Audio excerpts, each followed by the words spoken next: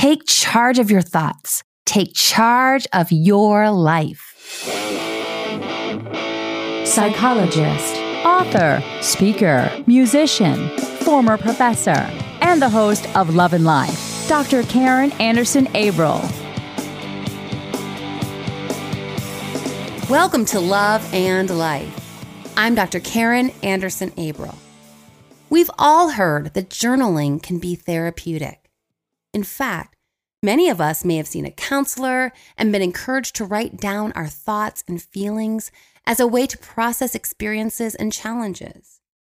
According to a study by Graf, Gaudiano, and Geller, clients who were given homework in which they were asked to emotionally disclose via writing exercises showed, quote, significantly greater reductions in anxiety and depressive symptoms, as well as greater overall progress in psychotherapy in comparison to the writing control group.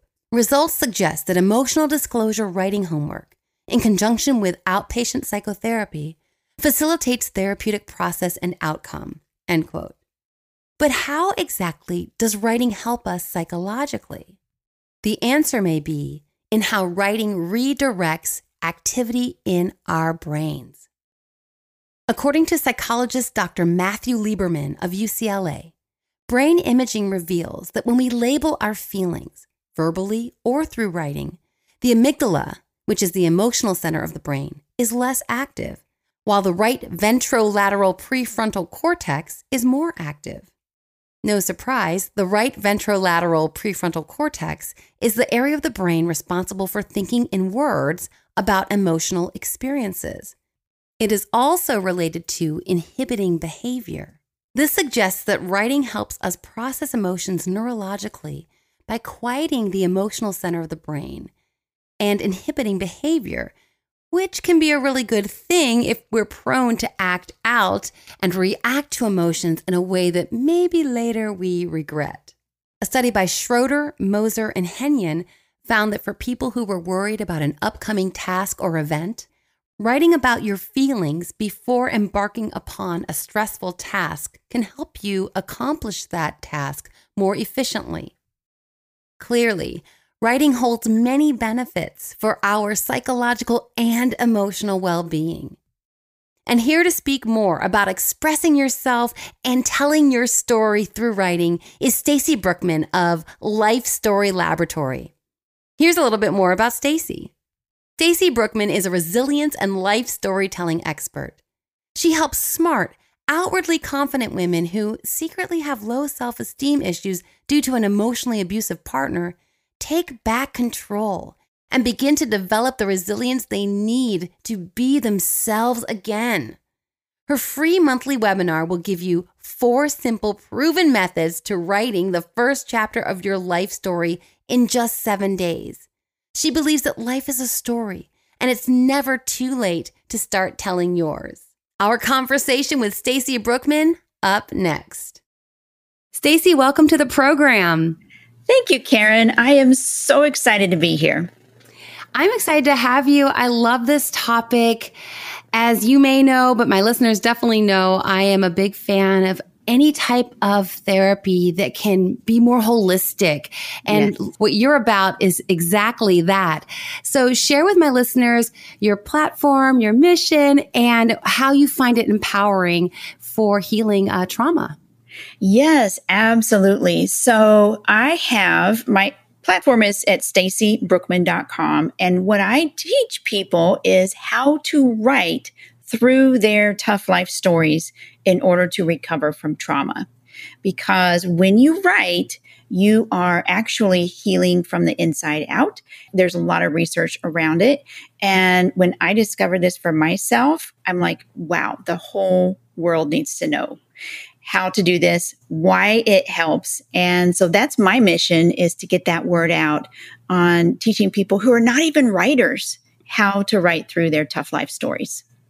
Yeah. And I think for the average person, they're probably familiar with journaling, and maybe they've gone to a therapist and it's been recommended, hey, why don't you journal your thoughts? And so, yeah, we know kind of at some level that there is a processing that occurs through getting these thoughts that may be jumbled and maybe confusing in our head, but getting them by concretizing them in black and white on pen and paper, that in and of itself can be therapeutic. But help us understand how this actually can heal trauma. You're talking about a deeper level than maybe just a diary.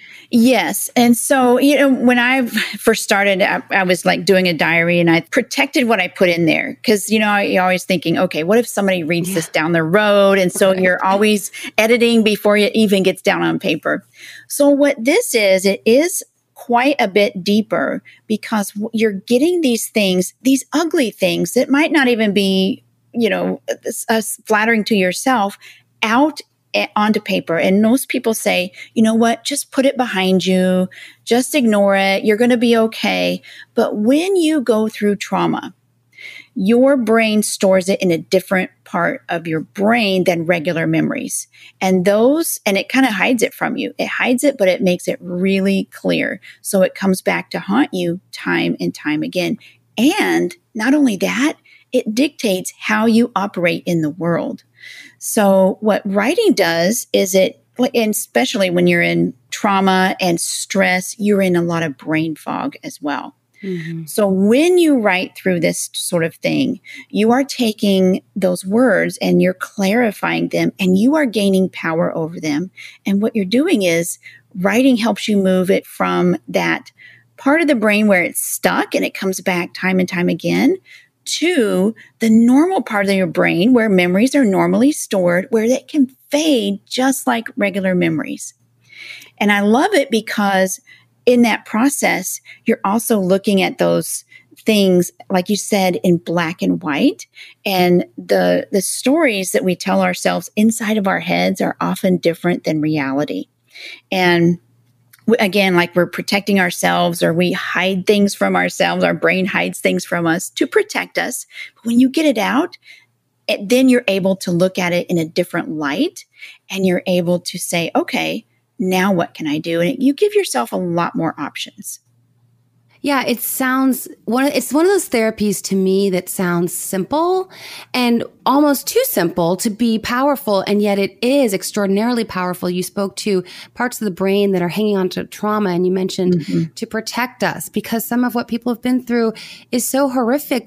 They can't process it on a day-to-day basis. They have to go out. They have to go to their job. They have things to do. And so it's lingering there, and then it's festering. And what's happening is that it's still impacting us, even though it's out of our consciousness or out of our awareness on a day-to-day basis. It's still causing us to react in ways that oftentimes, I would imagine, I'm sure you've seen this with your clients, you're responding to a here and now experience, and you're reacting based on this trauma that's in your brain that's really not accessible to you. And then you're like, oh my gosh, why did I freak out like that? Why did I have such a strong reaction? So true. Yeah. And so by you taking through the writing, accessing now, and I'm sure in the therapeutic realm, you're in a safe place. So some of these situations that are hard and painful and will cause someone to be vulnerable because they've, again, like you said, the brain has tucked it away for survival mode. Right. And so to bring it now to a processing level through writing with your adult sensibilities,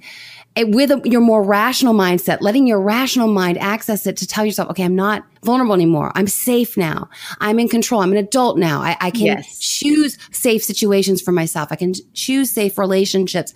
So all of that, it sounds a little bit like when I say all that, I'm like, that's a lot. And so I love what you're doing because it helps concretize that whole process.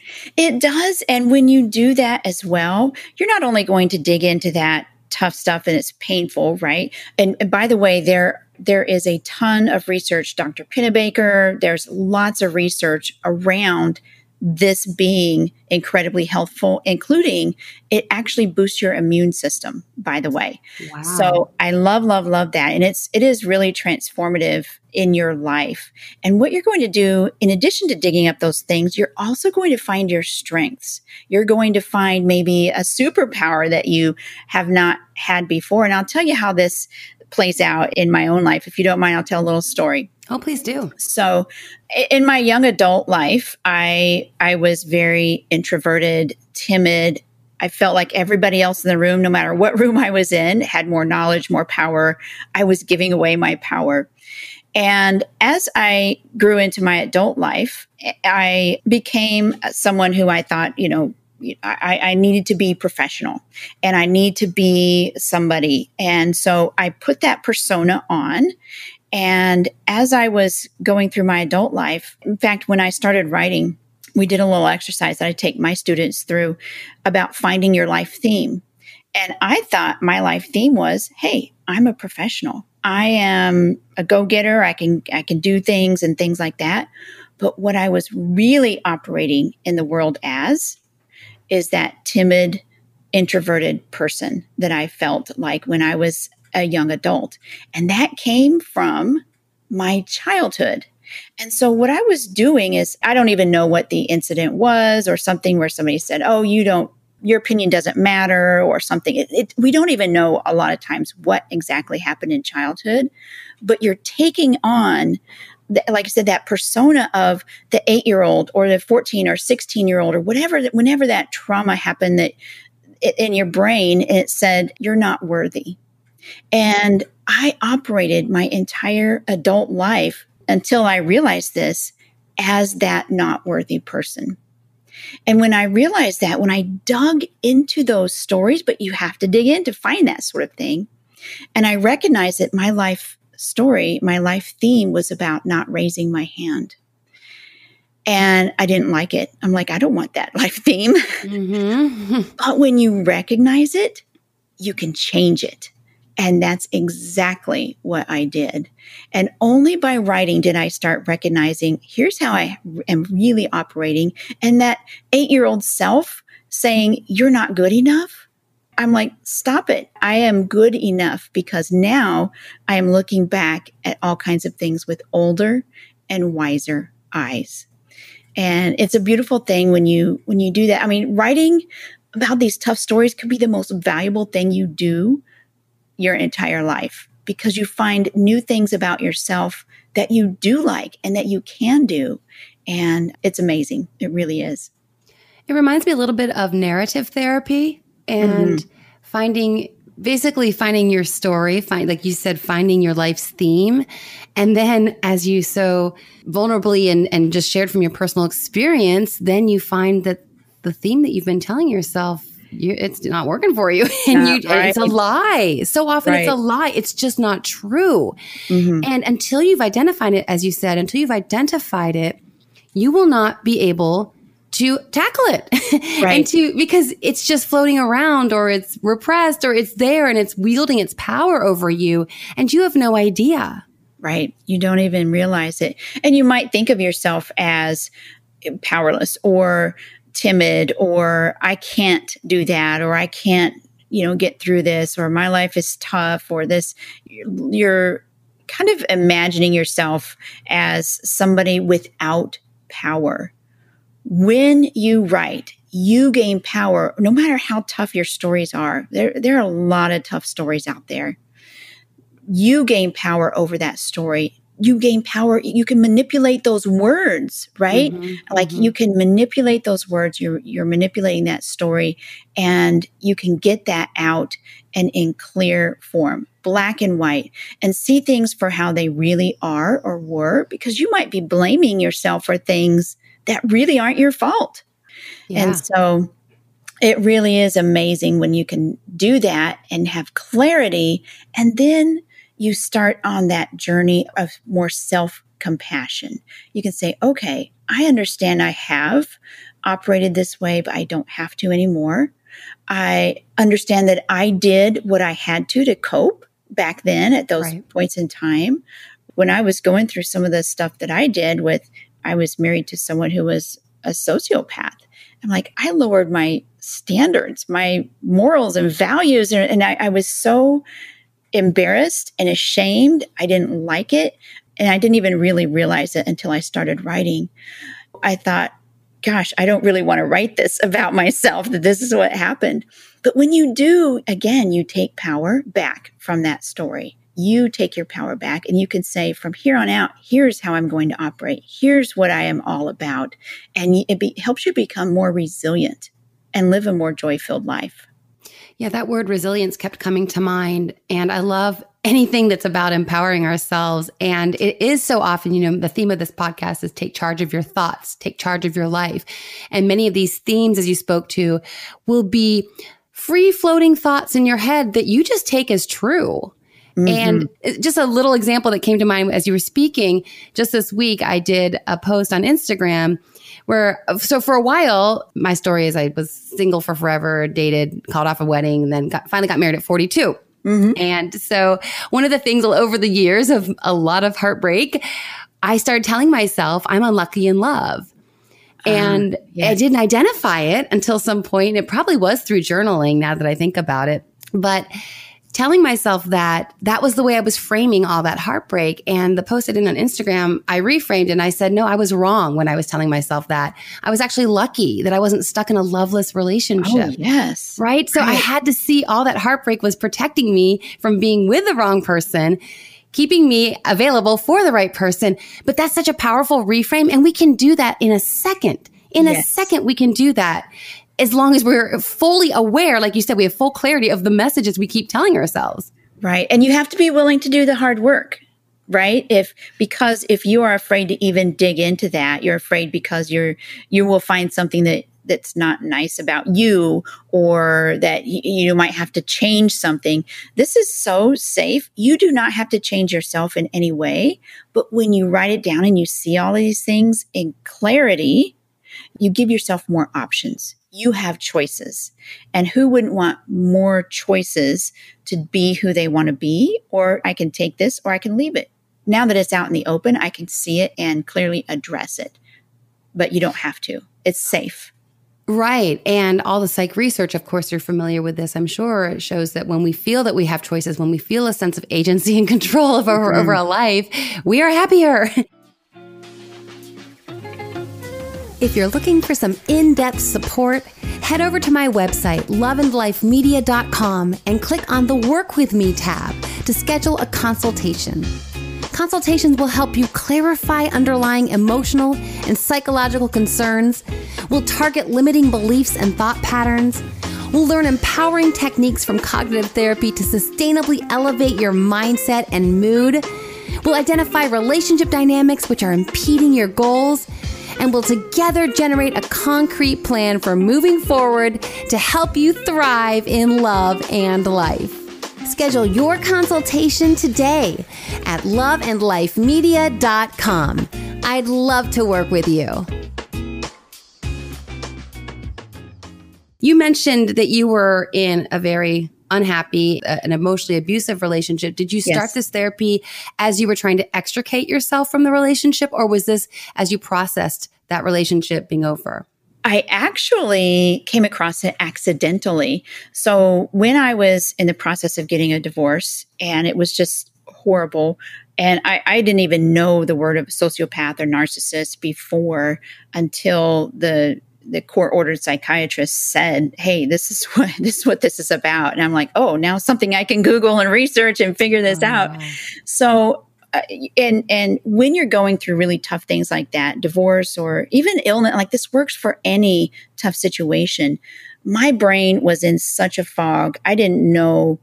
I was being gaslighted and things like that. So I didn't know if I was coming or going. I had 2 young kids. And so what I did was my parents gave me some money for my birthday, and I was like 2 years old. And I did something that I thought was very selfish. I used the money for me instead of paying bills or giving something for the kids. You know, you always, as moms, you just kind of give your things away and you do this. And I thought, you know what? I need something that's something for me, something that was just for me. And I saw this memoir class and I thought, I've always kind of liked writing. And so I started going, and it was my 2 hours every week. That was just about me. And what I started doing was writing all the crazy things that were happening to me each week. Like, here's what's happened. Like, it's like you wouldn't believe what these things were going on. And I brought these stories to my class. And instead of being judgmental, these folks, they couldn't understand what I was going through. That none of them had had a narcissist or sociopath in their lives, but they'd all understood, like nobody escapes childhood without some sort of trauma. And they held my story just gently. They couldn't fix it for me, but they held it without judgment. And I felt such a peace when I'm writing this, and I brought these and they still accepted me no matter what. And it was just a really amazing moment. And when I started doing that and I started writing more and I started becoming clearer about what my life theme was, what I wanted it to be, who I really was, because you start to lose yourself in some of these tough situations, I became lighter. That brain fog went away. I figured out, how in the world did me, a professional woman, get involved with an abusive person in the first place? And then how do I continue the steps to get out? How do I have that strength? Because it's very tough. And then I started doing the research and on the art and the science of writing through your tough stories. And I realized, oh my goodness, everybody needs to know this will help you heal. And it's cheap. You can do it personally. You don't ever have to share it if you don't ever want to, but it's incredibly healing.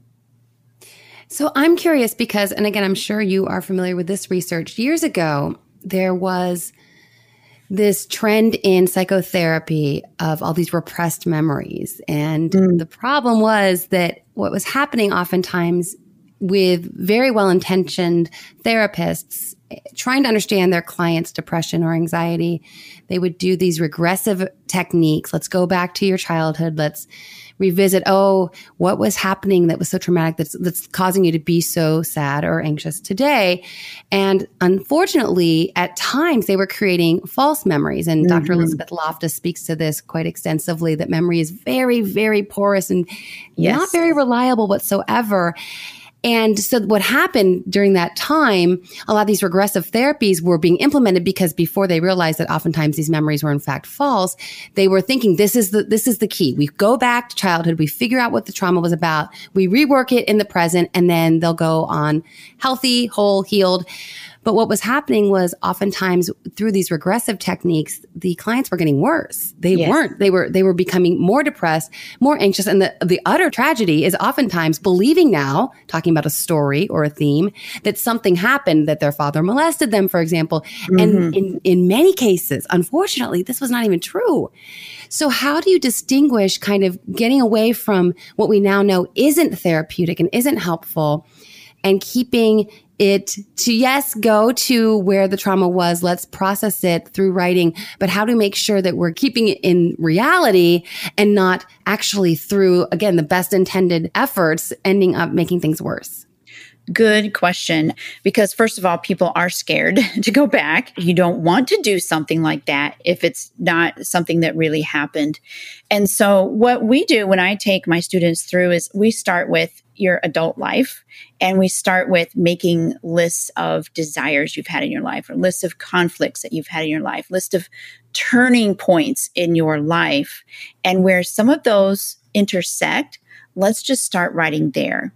And it's not a forced, let's go back further. Let's go back further. What happened with your dad? It's not a forced thing at all. Nobody is pushing you to come up with these things, because then your brain might say, okay, they're looking for this, I better produce it, right? Sure. It is painful because you have had things happen to you and you do need to get them out and write them down. And yes, it's like, a lot of times for me, I didn't even have the words for what happened until I started thinking, okay, how do I get this out? And you don't even have to go back to childhood. Just let's look at some of the things that happen in adulthood. And then if you choose to go back, you can yourself. We're not doing anything unconsciously at all. But we don't do any hypnosis or trying to regress or anything like that. It's totally, here's what's happened. Now, your brain might hide some things from you, but how we do it is as you are writing one thing, it might spark another memory, and then you can write about that. It might spark another memory, and then you can write about that. So your brain reveals what it wants to at certain times. It's not forced at all. Now, it might be that as you're writing about that time when you just left a job and didn't give notice, or you got fired or something like that, something that's still trouble in your life, it might be that your brain is not going to let you know, hey, at that point in my life, my husband did X, Y, and Z. So that it still might be hiding from you. And that's okay. That's not the right time. Your brain says, you know what? I'm not going to go there. And that's okay. Don't push it. We don't want to re-traumatize folks who start writing. We want to help them heal. And I think not forcing that, but using writing as a way to get out what you can and what you would like to, what your brain wants to let you get out and process. That is the most healthy way to do it. Yeah, it's as you said, the brain is designed to make meaning. And I think what was happening with these clients and therapists is I'm feeling so utterly demoralized right now. There has to be a good reason for it. Mm-hmm. So we have to come to this conclusion. And as you said, then together they're like investigative reporters and we're going to figure out what happened. And that, as you mentioned, can re-traumatize that experience. And then, of course, maybe it didn't even happen in the first place. And now we've got a person running around with a story that's based in a lie. Again, no one meant to. Everyone had the best of intentions. But it's interesting because what happens is we have people who are trying to make sense of very valid emotions. And as a psychologist, I absolutely believe in validating emotions. And also realizing that life is full of emotions. And in our culture right now, we're having a hard time recognizing that. I mean, I think so. One of the most powerful therapeutic interventions is the most simple, basic normalizing of life. And I think there's this pressure, and it has to do partly from pharmaceutical corporations that benefit if everyone thinks they're depressed and takes psychotropic. Right. I mean, they take medication and then the pharmaceutical corporations make money. And so there's this kind of understanding. And I think the young people today, because they've grown up with so much mental health awareness, that's wonderful. And also has led, I think, some young people to think, oh, I'm nervous to go to this party where I don't know anyone. I guess I have social anxiety. I'm thinking, no, you're human. And so I think just even normalizing through writing things down again, you can go, well, I guess that made sense that I felt a little lost when I broke up with someone, lost my job, and turned 30, and my life didn't feel sorted out in the way I wanted it to. I guess that's kind of a normal response to feel that way. Right. I love the fact that when you write, you are, yes, you feel those emotions, but you are looking back with, again, wiser eyes. You're touching on some of these stories. You're digging those out and examining those individual aspects of your stories, and you're giving them the importance that they deserve. For instance, you might have discovered that this tough thing happened, but that you had the strength to get through, which then you can be proud of yourself. So, and what you're thinking as you go throughout the day is, I just want to squish that down. I don't want to think about that. Yes, it's popping back up, but no, I don't want to think about that. Dig into that, examine that story, give whatever aspects of that story the importance it deserves. And then you're able to put that away and say, okay, I'm done thinking about that. Now that I've acknowledged it, I think shame causes us to put a lot of stuff in the back of our minds that just need to be worked through. And it's still causing that angst. It's kind of hidden, it's low key, but it's still there. And wouldn't it be amazing to be free and feel authentically you? That's what I absolutely love. Let's connect on social. I'm most active on Instagram, where I post original quotes, infographics, and I tackle trending topics in my Love Smarter, Not Harder IGTVs. On Insta, you can find me at Dr. Karin, dr.karin. I'm also on Facebook at Dr. Karin Anderson Abril and on Twitter at Dr. Karin Anderson.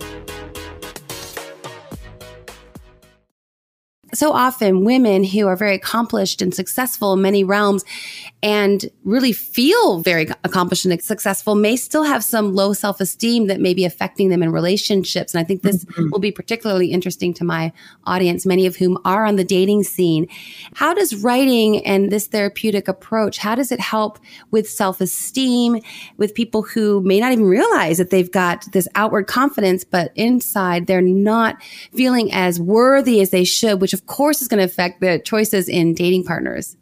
Yes. And in fact, it's very attractive to narcissists and sociopaths. They are attracted to outwardly confident women. And, you might think, oh my goodness, I'm a magnet for these type of people.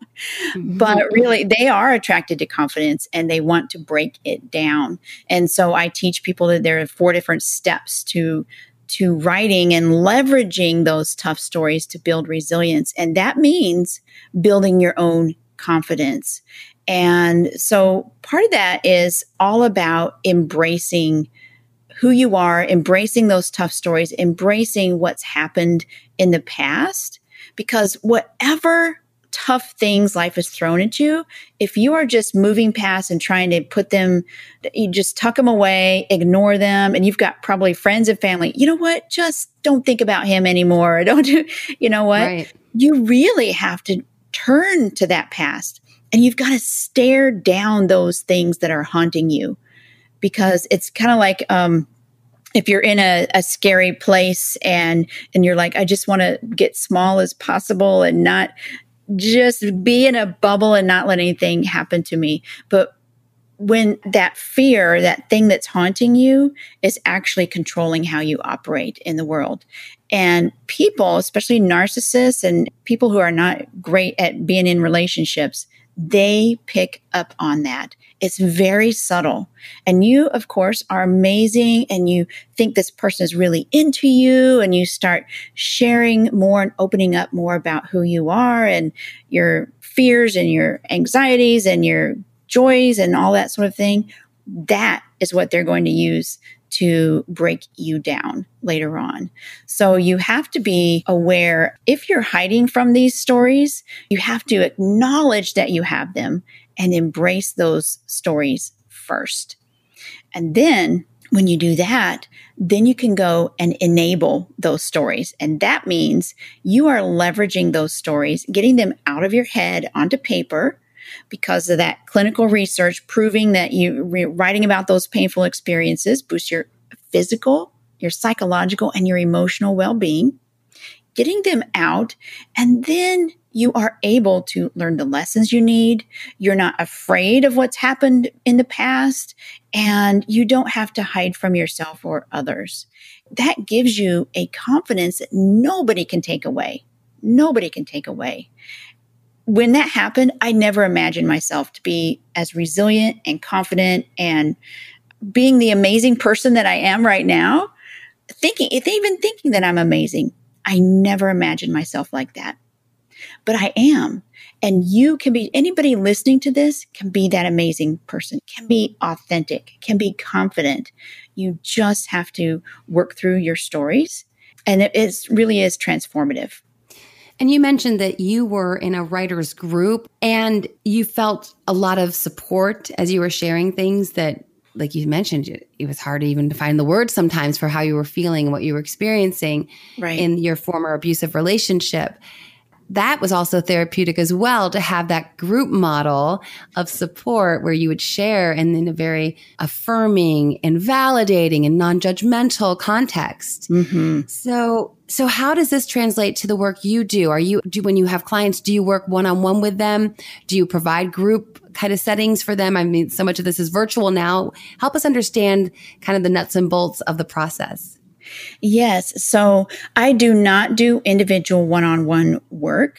That group is so powerful, but it's even more powerful when you are in a group where other people have experienced some similar things. Yeah. Because here's what happens. You're like, oh my gosh, nobody has ever experienced this before. But the next person over can say, Yeah, that exact same thing happened to me. Here's what I did. And so there's some validation there. And so it is online. I launch my Life Story Laboratory course a couple of times a year, and we have a cohort going through and supporting each other. And I always say too, everybody has some sort of trauma. There's no trauma Olympics. We're not saying, your trauma is more than mine, and so I'm not worthy to tell my story or whatever. It could be anything. But having that group there where we're all digging into our stories, we're all getting that healing from getting those stories out, and having people encourage each other weekly, and having somebody else just to hear your story, just to acknowledge that you have a story, is unbelievably helpful.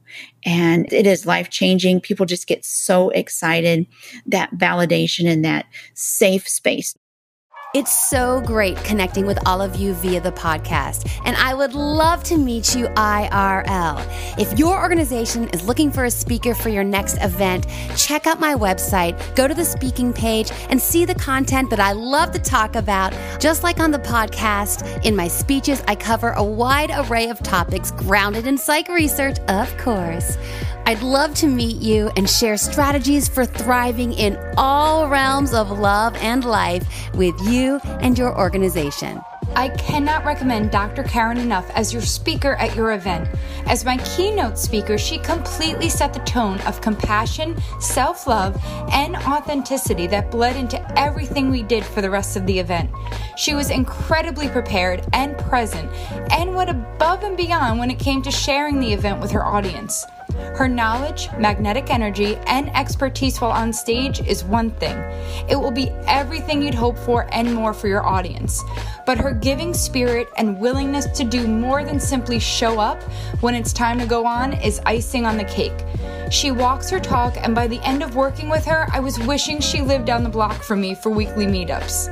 For more information and to book me to speak at your next event, contact my producer, Tim May, tim@loveandlifemedia.com. I want to bring it back to the dating realm again, because as I mentioned, many of my listeners are on the dating scene. So I'm thinking of so many of them who maybe had a really poor or non-existent relationship with their father, and then they've had a couple abusive, heartbreaking relationships in their early adulthood, and now maybe they're getting into their 30s and 40s, and they're going, I just have no template for how to have a healthy relationship. They stop believing that it's actually available to them. It's possible for them. And so I'm curious how specifically they could, through writing, find that, like you said, to empower themselves, to believe that they're worth it, to believe it even exists. Because if I don't believe it exists, I'm not going to see it. And that goes back to social psych. We talk about the confirmation bias. If I'm biased to believe that good relationships don't exist, I will only notice the bad ones. Right. And of course, that will be the ones from my past and then the ones I see around me. And so we really want to get our headspace, like you were saying, imagining the life we want and being very clear on what we want, then believing that we deserve it, and then stepping into it. Right. And here's the thing. You mentioned this. You cannot just say, I believe I'm worth it.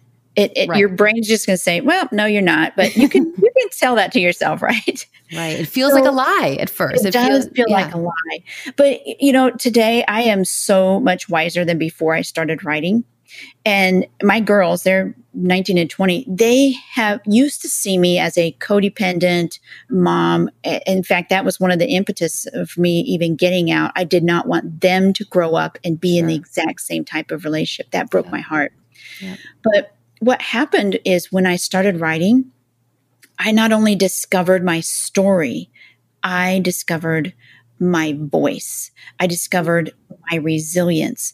I discovered who I really could be and wanted to be. And I wrote it down. And as I'm writing these stories, I recognized what my brain had been hiding from me. I recognized that I am valuable. So you can see that in those stories, and they came from your brain and they're about you. That helps them to become more believable. You are worthy. Oh, wow. I can do that. I am capable. And when you find your voice and you find your confidence, you step into a new relationship totally different. Here's the other thing. I came out of this bad relationship thinking, I do not want another man ever. I am totally done. And I'm happy. And when I started to become happy with myself and present myself and have my voice and be valuable, I became so much more attractive to those other people because I knew who I was and I knew that I had worth and value. And that is incredibly attractive. Now, ultimately, my neighbor said, hey, like, don't you want somebody to go with you to the movies or something? I'm like, no, not really. But I dipped my toe in. And because I had done that healing work inside, I knew my value, my voice. I wasn't afraid of saying no or giving my opinion. I was not that timid person anymore. I then was able to have a much healthier relationship. So it took 4 or 5 years, but that was well spent on becoming the person I wanted to be, happy with myself no matter what happened in the future. And that attracted the right person to me, who is also very healthy. Yeah. And in marital therapy, we say that water seeks its own level. So if we are out there feeling incomplete, feeling less than, feeling unworthy, you're only going to attract people who are also in that space, or else people who are looking to manipulate someone who's in that space and to control them, as you spoke to with a narcissist, for example. So I love this because, again, I speak to this topic in general about, and so does everyone. I mean, everyone knows the cliche, you got to love yourself first, blah, blah, blah. But people go, but how? Right? What does that even mean? Right? So think they love themselves or I'm fine, but internally they don't play that out inside of themselves. Right. And this is such a great tangible approach that allows people to have some structure. Here are the steps we take to start to build this, to examine who we are, how we want to find our theme, as you put it. I love that. And rewrite our story to a degree. If I need to reframe something as empowered and look at it and go, wait a minute, I was resilient. I am stronger than I give myself credit for. Right. And to carry that energy with you into the dating scene is only then going to, as you spoke to, and your experience substantiates this. Once you got to that place, you were able to attract someone at your same level who's happy, whole, positive, part of the solution, not part of the problem. Exactly. Yes. So I love having these tangible approaches. So tell us a little bit more about Life Story Laboratory. So listeners could go to your website and sign up and then join another group. Absolutely. Yeah. So we are starting another group at the end of August, and it's a cohort of people who are writing their tough life stories, their healing, and it's very supportive community of life storytellers. So yes, it's at lifestorylaboratory.com. I would like to challenge folks here, because when you hear this stuff, when you hear these, this ability to heal and how you can do this, you have two choices. You can really attempt to bury those tough life stories that you have. You can play whack-a-mole with them for the rest of your life. Or you can then take back your power and write those tough stories and become more resilient. So I just would challenge everyone listening to imagine a time when you're writing your tough life stories and you start to gain power over them. And imagine a time when you've actually put into action the wisdom that you've learned from your stories. I love the wisdom.